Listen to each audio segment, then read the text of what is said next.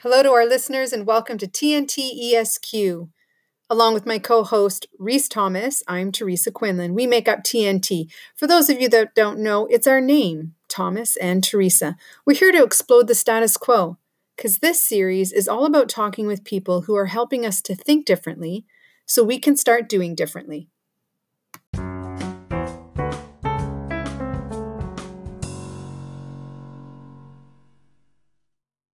On our previous episodes of TNT ESQ, we have spent time introducing our guests by their role or their qualifications or a book that they wrote or something related to status of achievement. And while our guest today has all of those kinds of things, I wanted to do a somewhat special introduction. So Arlene Mendoza is BFF material, and this comes with high accolades because Reese and I are the only ones who call each other BFF. I'm in the club. You are, yeah. We all met via Humans First, and Arlene is likely best known within that community for her power of storytelling, but also the exceptional way in which she maintains connection with people. You know, sometimes we have connections with people where, oh yeah, we're part of a group and that's it, or we have one conversation and that's kind of it. You know, for me, Arlene and I have virtual conversations. She sends me video. She calls me on the phone. She sends me texts. She's definitely the one who works at the relation. You know, sometimes relationships are 50-50 and sometimes they're like 75-25. Arlene has this exceptional quality of that humans first connection. We are insanely excited to have you with us today to get a sprinkle of your stories, lessons, and insights. So welcome to TNT. I'm really excited. So thank you guys for the invite. It's really exciting when someone says, hey, would you like to have a conversation on our podcast? I feel it's like such an honorable ask. Of course. Yeah, we can resonate with that. Reese and I have been asked to be on podcasts. We're recently being asked to be on them together, which is really interesting as well. Well, I think also, and I don't follow too many like video podcasts. I just listen to the Audible version, but I think the 3-person combo is, I don't know if you guys invented that or if it just has been. Yeah, we totally invented it. Mm-hmm. And I'm going to give you guys all credit. All credit, all props. Thank you. Our conversation is an opportunity for people to sort of eavesdrop in. And I think this is going to be really a great one because we're going to sort of explore around the theme of honoring the push and the pull that can happen in our life. And sometimes that realization comes from an acknowledgement of experience or life lessons or something has happened in our life. And then this becomes something that we dedicate a lot of time to. So we call it people's obsession in a good way. And there's a story that kind of kicks off that journey for us. So we are on pins and needles for you to share how this all began for you. You know, I didn't know about the push-pull concept, and what's interesting is I hadn't really considered it in that format until I worked with a coach about 3 years ago, and she talked a lot about, are you pushing yourself and pushing this rock up a mountain, or are you on the flip side and getting the momentum of the rock down the hill? I think I've done a lot of push. And at the same time, though, there was like this constant pull. And one of the things I remember was when I was in college, 5 years, I graduated at 23. And everybody had, you know, you'd line up for your jobs and your work assignments. And 3 weeks after graduation, I told my parents, I'm moving to Europe. I don't know what is going to happen, but I know I need to go. I know I need to do something that's completely outside of the norm and what is like traditionally expected. Maybe once you get a degree and once you get that little piece of paper, and like the strongest recollection is just saying kind of like no to the traditional normal expectations and saying, I'm going to go with this desire, this pull that is really, really strong in terms of a different experience, a different environment, a different culture, another part of the world. And that was a really defining moment, I think, in terms of one, going with what really fueled my soul, but at the same time, breaking these norms of what everybody else was doing. I think it's really interesting because when we talked before about this, it was almost as if you were doing your duty, you were being dutiful, perhaps is a better way of saying it, by following your commitments to your school, to your parents, whatever it might be. You did all that, you ticked all the boxes, you played by all the rules, and then you thought, damn it, this is time for Arlene. This is Arlene's time. This is time for me to go do something for me. So you were pulled all the way across the other side, and you had a fabulous time over there. But I'm wondering, did you then have the same pull that brought you right back to that family? Yeah, that's an interesting story of how I came back, or what led to that. And I want to add to what you were saying, Race, a little bit about the honor piece that I felt. Comparing that to me, 17 years ago and then now, and how back then it was like me, I want to go, I want to do this. And at the same time, it did feel this, am I honoring my parents' sacrifice? Am I honoring like traditional like norms? Am I honoring all these other things that I aspired to be, in terms of like getting a job and doing all these things? And at the same time, the experience of being abroad was truly for the experience. There was no timeline. I bought a one-way flight, got all credentialed up, and then I taught English. But then the pull to bring me back, I was living over there with my ex-boyfriend at the time, and his mom got sick. And so it was this pull of, it's time to come back home and take care of family and relatives. And so that was the crux of what then brought us back. Yeah. We'd been there 10 months. And it felt also like a good time to leave. I don't know if there's like these times where you just feel like I've done the experience and I've lived it and I made some phenomenal friends and memories. And I thought, I'm okay heading home. Like buying that flight home felt good. It didn't feel as if I was missing out on something. So I think that's another interesting point of going and doing whatever it is you're trying to do. And then it's completely okay then to pivot and shift. What I'm loving is the universal issue that perhaps many people have with expectations, norms, and how they can feel like they're crushing you when they aren't aligned with your path and direction. And so you have this moment or moments or years, depending upon how long you stay in it, of the internal conflict of I should, but I don't want to, but you really am supposed to, but man, I wish and coming to this space of feeling it so intensely where it's the right decision for you to make. And sometimes we don't need to have the conflict internally because we have expectation is aligned with value and aligned with desire. And so those decisions just seem easier to make. But both of them come from an emotional experience. One of them is in conflict with something else that's happening, and one of them is not. One of them is aligned with it. And so oftentimes we think, oh, it's just easier.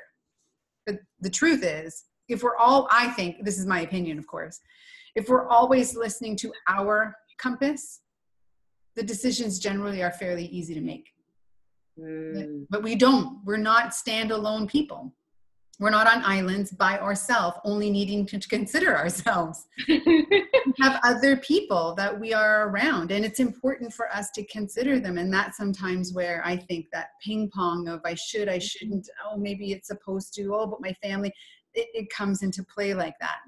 You know what I think is interesting as I'm listening to you about the ping pong and this like honoring of your own emotional state and your feelings, and how when I was 23, I was very, like Reese was saying, like, this is about me. I'm doing it. I wasn't aware or probably as considerate. I mean, I thought about it and I thought about, oh my gosh, my parents are going to get upset and they're not going to possibly understand what I want to do and what I want to experience. But then fast forward, like later throughout my life, and then I got settled and worked and started to get like into the system, right? Mm-hmm. And I think that then as I got a little older, to your point, Teresa, I started to feel more, I don't know if it's responsible is the word, but feel like I would have that tension that was much stronger. Mm-hmm. Like going, so it took me 10 years to go to grad school, even though I know I wanted to, and this tension of, should I do this? Should I not? Can I do this? Can I not? This whole thing in my mind. And it's like grad school, like I'm not moving and uprooting my life ish as if I was moving to Europe, but it was still this internal tension. And it just is an interesting concept of how, as I've gotten older, these decisions seem harder. I think I'm more aware of my parents' sacrifice. I'm more aware of just the migration, the things that they had to endure, maybe because I'm just a maturity or something comes with this age thing, right?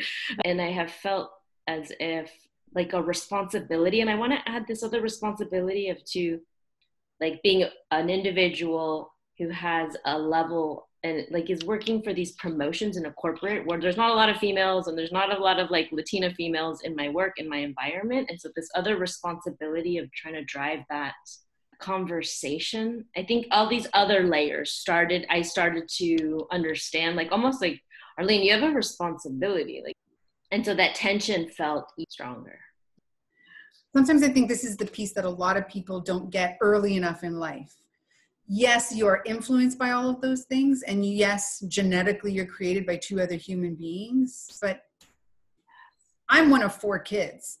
And all 4 of us came from the 2 parents and the 2 sets of genes. But the millions of ways that those genes can express themselves is ridiculous. So 4 unique human beings came out of that. Yes. And not only do we look different, we behave different. We have different capacities for trailblazing, for what our responsibility is, who we are at the core. Even our values as individuals are also unique. So to think of yourself in this great big world, what percentage is what percentage? I'm like, part of that percentage is just who you are. And has nothing to do with anybody else's influence. It's just you. Yeah. Gary Turner had a guy named Cornell on his show, and I don't know if it was like the odds, right, of how we're all created. Like it's like 1 in a billion or like some crazy thing. And the odds of like who you are, how you're built, that you are created in this one moment. The craziest concept for me is like, you just are who you are regardless. Nothing else is as defining as who you are in the existence of you, right? No title, no this, no that, no piece of paper. Like that's all an external thing that has been developed or constructed. You're just beautiful being you. Beautiful. So when you were talking, Arlene, what came out for me was this idea of that, like a dichotomy between self and service. So like when you're younger, you're learning what your self is, but you're just pretty much being in a role, in a service type of role. But then grow up, that self becomes more prevalent and you express it in different ways by choosing your own path. Whereas the service bit is still there. And then I get it, maybe it comes full circle and you start to remember, like you said, you start to respect and honor the service that your parents have done, and you want to pay respect and homage or whatever to that. And so it becomes a kind of balancing act to create this kind of, you're still very certain of who yourself is, but you also incorporated the service part into it. And as you grow older, the 2 things are no longer separate, but they become one. From knowing a bit about your story, which the way you weaved and the way you kept changing and coming back, and the 2 things seem to intertwine, create who you are today. That was my thought anyway. Yeah, no, I think that's an interesting point of like self and service. I never thought about it in that concept, in that format. And then like you're saying, like, do we then eventually unify? And I would say yes, Reese. It's a really philosophical, deep, this is deep thinking into a couple of things. Like, how am I operating within my life right now? How long do I need to sacrifice the self? How many times do I need to say thank you for someone else's sacrifice when I never asked? They just did. That was their journey, was to sacrifice and make these decisions and do that for their family, for their children, for whomever. Like right now, if we just talk about child to parent sort of relationships, because I think about me as a parent with my son as well. And sometimes I hear myself say things, I went, oh, no. What I hear myself saying the most is, wherever you are, I will also be living. Oh, is he like, oh, mom? Yeah, because I can't imagine not having him at my disposal. But that's very self-serving for me as his mother. It's got nothing to do with his life. What I'm asking is for him to sacrifice his choices so I can be close to him. And it's so selfish to think of, right? So as a parent, I shouldn't be asking my child to sacrifice the self. I also shouldn't be asking them to say thank you. I chose to have the child. Yes. What has appeared to be like a radical move, like, Arlene, why would you do that? Or why do you move here? Or why are you like moving over to up to, you know, I'm in California, and then why are you doing this? Why are you changing this job? Why are you quitting this job? And I'm wondering if a lot of that tension, just conversation with my parents, has come from this pull, what you're just saying, almost as if, I don't even know if they are aware, this attachment. Like I don't have children, but it's really fascinating to hear just the internal dialogue of that bond that's created. And then what happens when your little human has this desire to manifest and become themselves, and how does that influence and impact decisions? And then it goes back to what you said earlier, Trace, around trailblazing. Mm-hmm. And I had a friend tell me, like, hey, you like to change lanes a lot. I was like, yeah, I do. Totally do. And if an individual, or like, I don't know if a parent isn't wired that way, mm-hmm. but the comfort of me is to, my security is to be in this kind of exploratory world. I'm wondering, just on a big or macro level, like with all that tension, how many people have the little whisper, or like a little pull into doing something else. We're okay living a little in that ambiguous spot.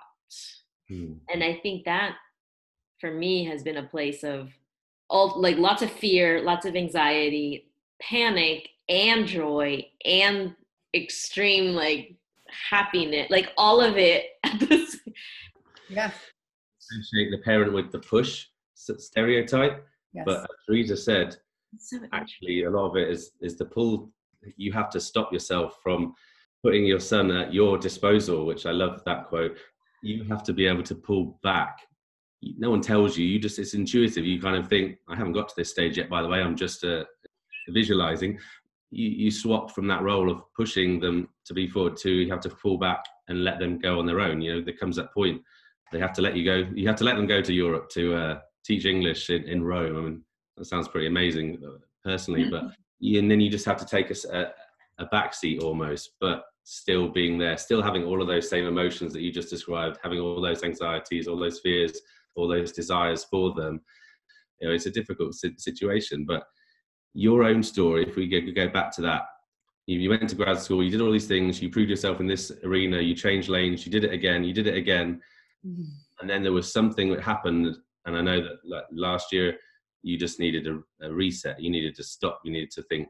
Maybe you were reverting back to that 23-year-old Arlene who needed to do something just for you.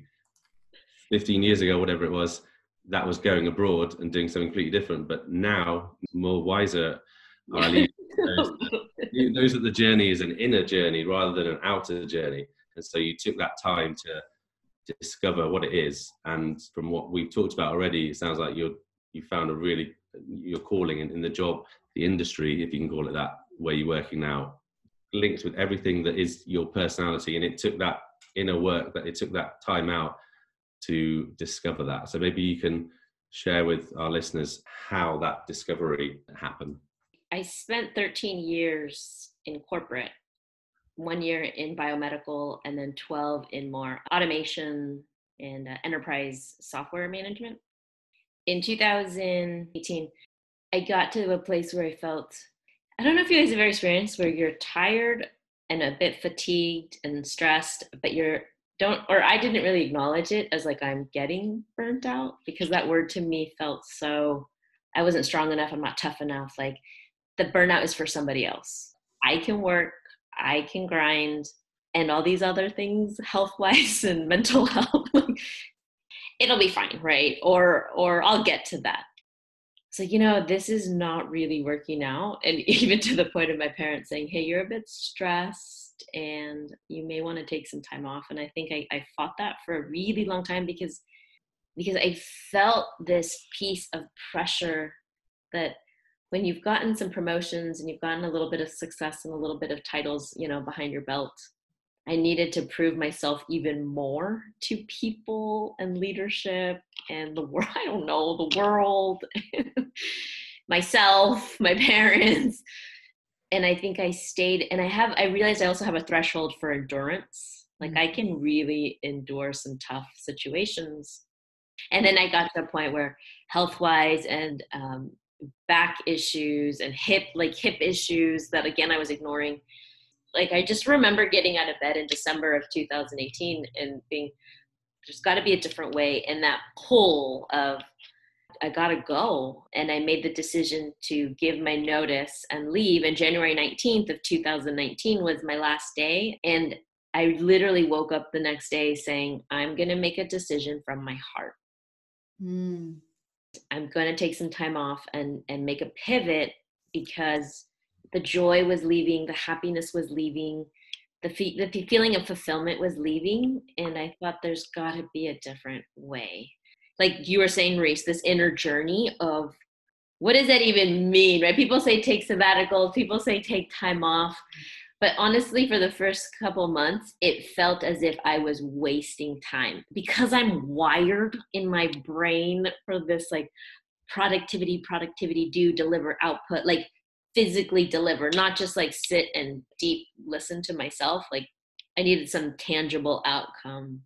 I slowed down and just gave myself that space to sit with a lot of uncomfortableness for months of, I'm wasting time. I should network. I should get out there. I should be looking for my next gig. But the reality was, no, my next gig was like, Arlene, check yourself and reset values, systems, limiting beliefs. Get rid of the pain so that when the vision is clear, you're moving toward it, as opposed to being in something that is just pushing you away. So, when we're pushed away, we tend to run to something that looks greener, but it really isn't, ends up not being it. Yeah. Mm-hmm. And I was really afraid. Well, and I feel like there were so many things I did from fear, because I was afraid of getting a new job. And then I would be, because I just only knew a certain type of industry and I had a certain type of network. I was afraid that I would go back to like that type of work. And I was really in this paralysis phase of, I need to like really deep introspective work on what is it that I want? Why do I want it? And create like a mission statement, some guiding pillars for myself, and really go and explore things that I typically don't like take. I took an acting class, like cooking classes and writing. I took a lot of writing workshops just to tap into a different piece of what I could explore and expand into. These to me all sound like modes of expression. And if you've been suppressing for a while, so if your self, the core of yourself is like, I'm in here, like really yelling, and we only know it as sort of, I'm uncomfortable, I'm not really sure why yet. And then that voice gets a little bit louder. And so you looked at all of these different ways. The ones you mentioned are all modes of expression, personal expression, discovering who am I at my core? What is my vision? Vision boards were something and are something that are tremendously popular, because this is what they help people to do, is they help them to define what's the vision. Because when I know what that is, then I move towards it. That's exactly what I do. No longer am I being pushed around by fear or by anger or by these other emotions that, well, they serve a purpose, because if we can pay attention to them, we know, wait a minute, I'm getting pushed around. These things are pushing me. Let me just turn around and take a look at what's behind me here, pushing me all over the place. And if I can resolve that, then I can make decisions on purpose. Yeah, well, and like what you're saying about the vision, I didn't even have a grandiose vision. Like, I was in search of, what do I mean by fulfillment for me? What do I mean by success for me? And then I also went through this process of, what had I established as success or as fulfillment in the past 10 years?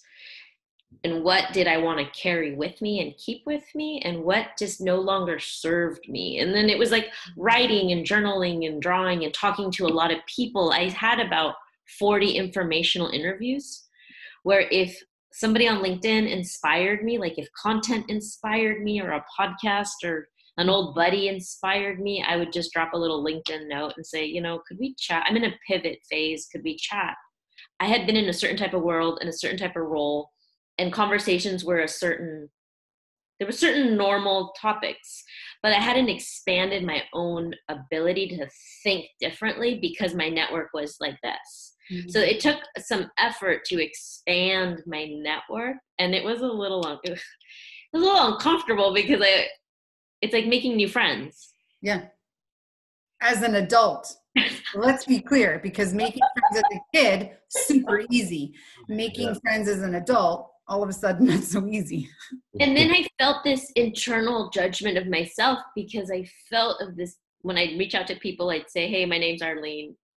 And usually people say, what do you do? And I had the most difficult time. For the first couple of months, I said, oh, I used to work in this capacity because I felt so attached to like that identity. Mm-hmm. And so I think there was this other piece of unraveling the identity that I held over here, because I couldn't say I'm Arlene and I'm in a career pivot. I couldn't even say that. Arlene, you have to say you're a former this and la la la la, and you accomplished like this, which gives you the permission to be here and be in discovery. Like, where the heck did that idea? Like, so it took me some time to even acknowledge that, say that, talk about that. And I wonder how many other people or how many other these, like, because this is just one piece of identity conflict, but there's many, and how many of us aren't comfortable just saying like, yo, this is where I'm at. Yeah.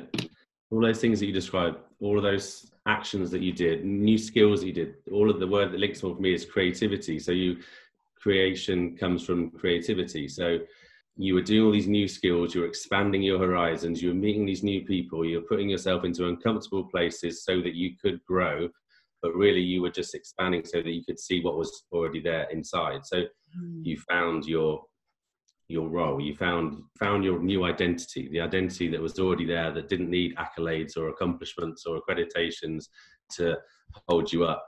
You were able to stand up all on your own, and in doing that you found this new role which is clearly making you very happy. Yeah, I think one of the biggest gifts that I worked and I received in the last year was the gift of clarity. And as I was writing, doing a lot of sticky notes, I have a philosophy, like the human-centered design philosophy and the design thinking activities, that creative problem solving is like 100% me. There's an author named Bill Burnett, and he teaches a course at Stanford's design school, and it's about designing your life. And it's all of these human-centered activities in terms of observing energy management, joy, happiness, sadness, emotions, like taking an inventory. And so I did a lot of that. And what came out of a lot of that work was stillness, awareness, connection, and technology. Like those became the pillars. I don't know if you guys ever feel this, or you guys ever come to this moment where there's certain words that kind of come out that resonate with you, and they're just you. And so those 4 words started to bubble up for me. And then it led to like this clarity of, I want to scale tech for good in order to amplify human connection. And it's weird how these like things come at you, because I'd be somewhere at a coffee shop, or I don't know, writing a post, or just doing, and this continuous word flow would come to me. And so once I had that clarity, then I found the opportunities and people I'd meet. And when people say, hey, what type of stuff are you looking for? And I could just say these things. Then it led me to this path of meeting with the CEO. All of this, I want you guys to know, happened on LinkedIn. Mm-hmm. So the power of LinkedIn is, once I had the clarity and I was reaching out to some more contacts saying, hey, I'm searching for roles in this innovation space rooted in human-centered design, scaling tech for good. And I like, strategy and a couple of things. And that then I felt created an introduction to an organization called Illuma, and meeting a lot with their staff, which was more of an introductory call, meeting, not an interview, which was like literally human-centered design, policy, and tech for good. Like that's in their mission statement. Shut up. Yeah, I wish I had their little, we have this thing called the Greatness Agenda, and then we have these pillars, and they want to be, so Illuma wants to be the most human-centered design social tech firm.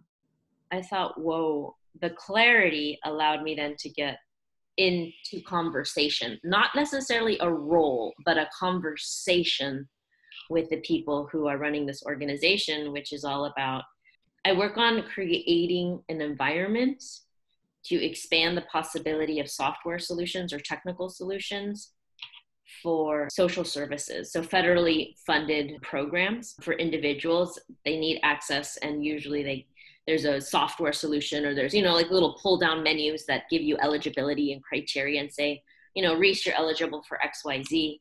But we take a look at it from the human-centered design angle of technology is second, but what's the lived experience of that individual getting benefits, and how do we build solutions around them? Amazing. I love how passionate you are about this, and it reminds me of the phrase that we said when we first sat down, a quote, the Michael Beckworth quote, and it was like, pain pushes until the vision pulls. So as you described, you creating what you wanted, and it manifested, and then you found the company which had the exact same statement in their mission statement, is kind of crazy, but also kind of magical. So as much as we could probably talk to you all day, we need to get to our hashtag not anymore question. So one of the first things from what you talk about your story, I wrote, don't let others' expectations dictate your own exploration or your own inspiration. Teresa keeps mentioning, listen to your own compass, which to me means your heart, and I'm sure you probably all agree with that. And then the thing that came up to me, you touched on your burnout thing, and lots of people, it seems to be a familiar pattern where people wait till something's broken before they fix it, before they address it. And you have these warning signs, you have these inclinations that something wasn't right. I mean, even your own parents telling you should take a break. I mean, that must be a pretty big clue. That's like a big sign, because they have some steadfast endurance. Don't wait till something's broken to fix it. These are the sort of questions that people can ask them. So don't wait until it's broken before fixing it, or something along those lines. Thank you for recapping that, Reese. I want to add that the power of community. There's no way I'd be talking to you. There's just no way I'd be in this situation where I am had it not been for community and in search of community and connection. In those places of transition, or whatever type of transition, without that sense of belonging to a community and someone kind of putting that mirror up to you to say, hey, like, you're cool, don't worry, things are cool, I've been through this, or I've been through something similar. It can be very isolating and lonely, because I felt that also at times. And community, the Humans First community, helped give some type of foundation. So I would encourage everyone to also, regardless of what decisions you're making and that tension, that push-pull, be in search of community if you don't have that. And if you do, reach out and say, I'm going through some stuff, can I share?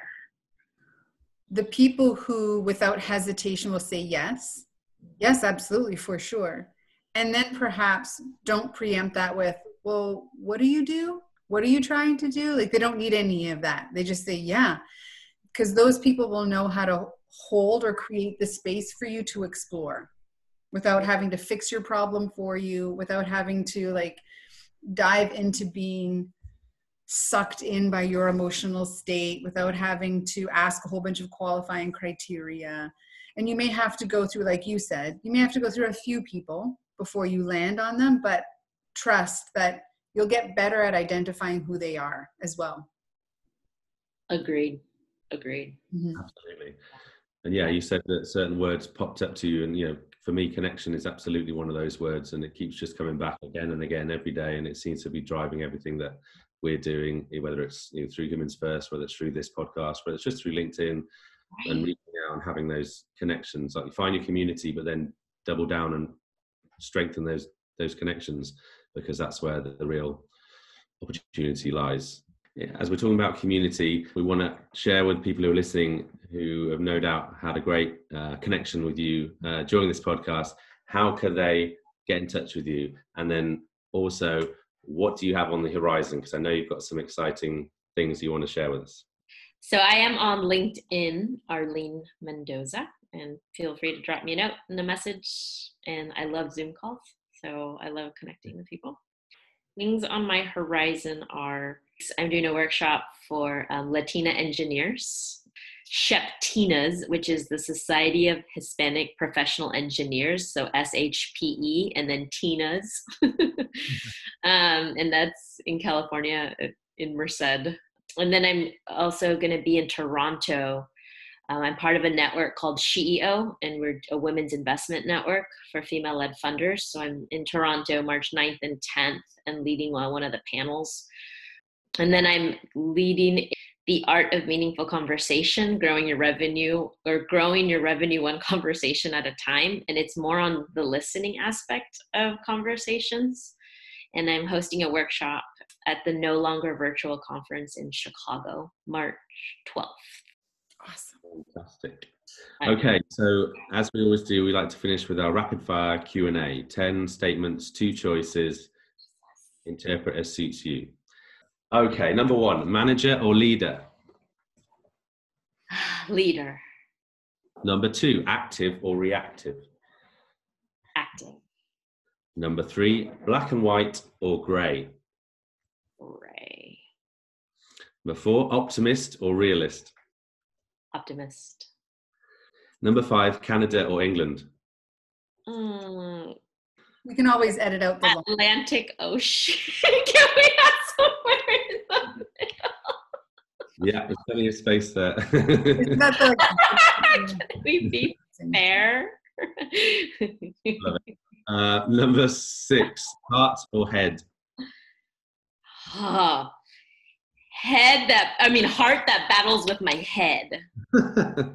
Okay. Number 7, empathy or assertiveness? Empathy. Number 8, introvert or extrovert? Ambivert. Good. 9, logical or emotional? Oh gosh. Logical-ish, but very emotional. I'm not doing a very good job at this. Logical, yeah, we've had that one for. Number 10, innovation or process? Oh, innovation. Awesome. Well, look, thank you so much for joining us. It's been a lot of fun, a great topic that we've been talking about. I hope all the listeners have enjoyed learning more about Arlene and getting a better idea about the push and the pull and following your heart. Teresa, do you want to have the last word with your BFF? I had so much fun every time we get to have a conversation. It's a little bit more of your soul and your spirit and your story. And you're a magnificent human being. Thank you.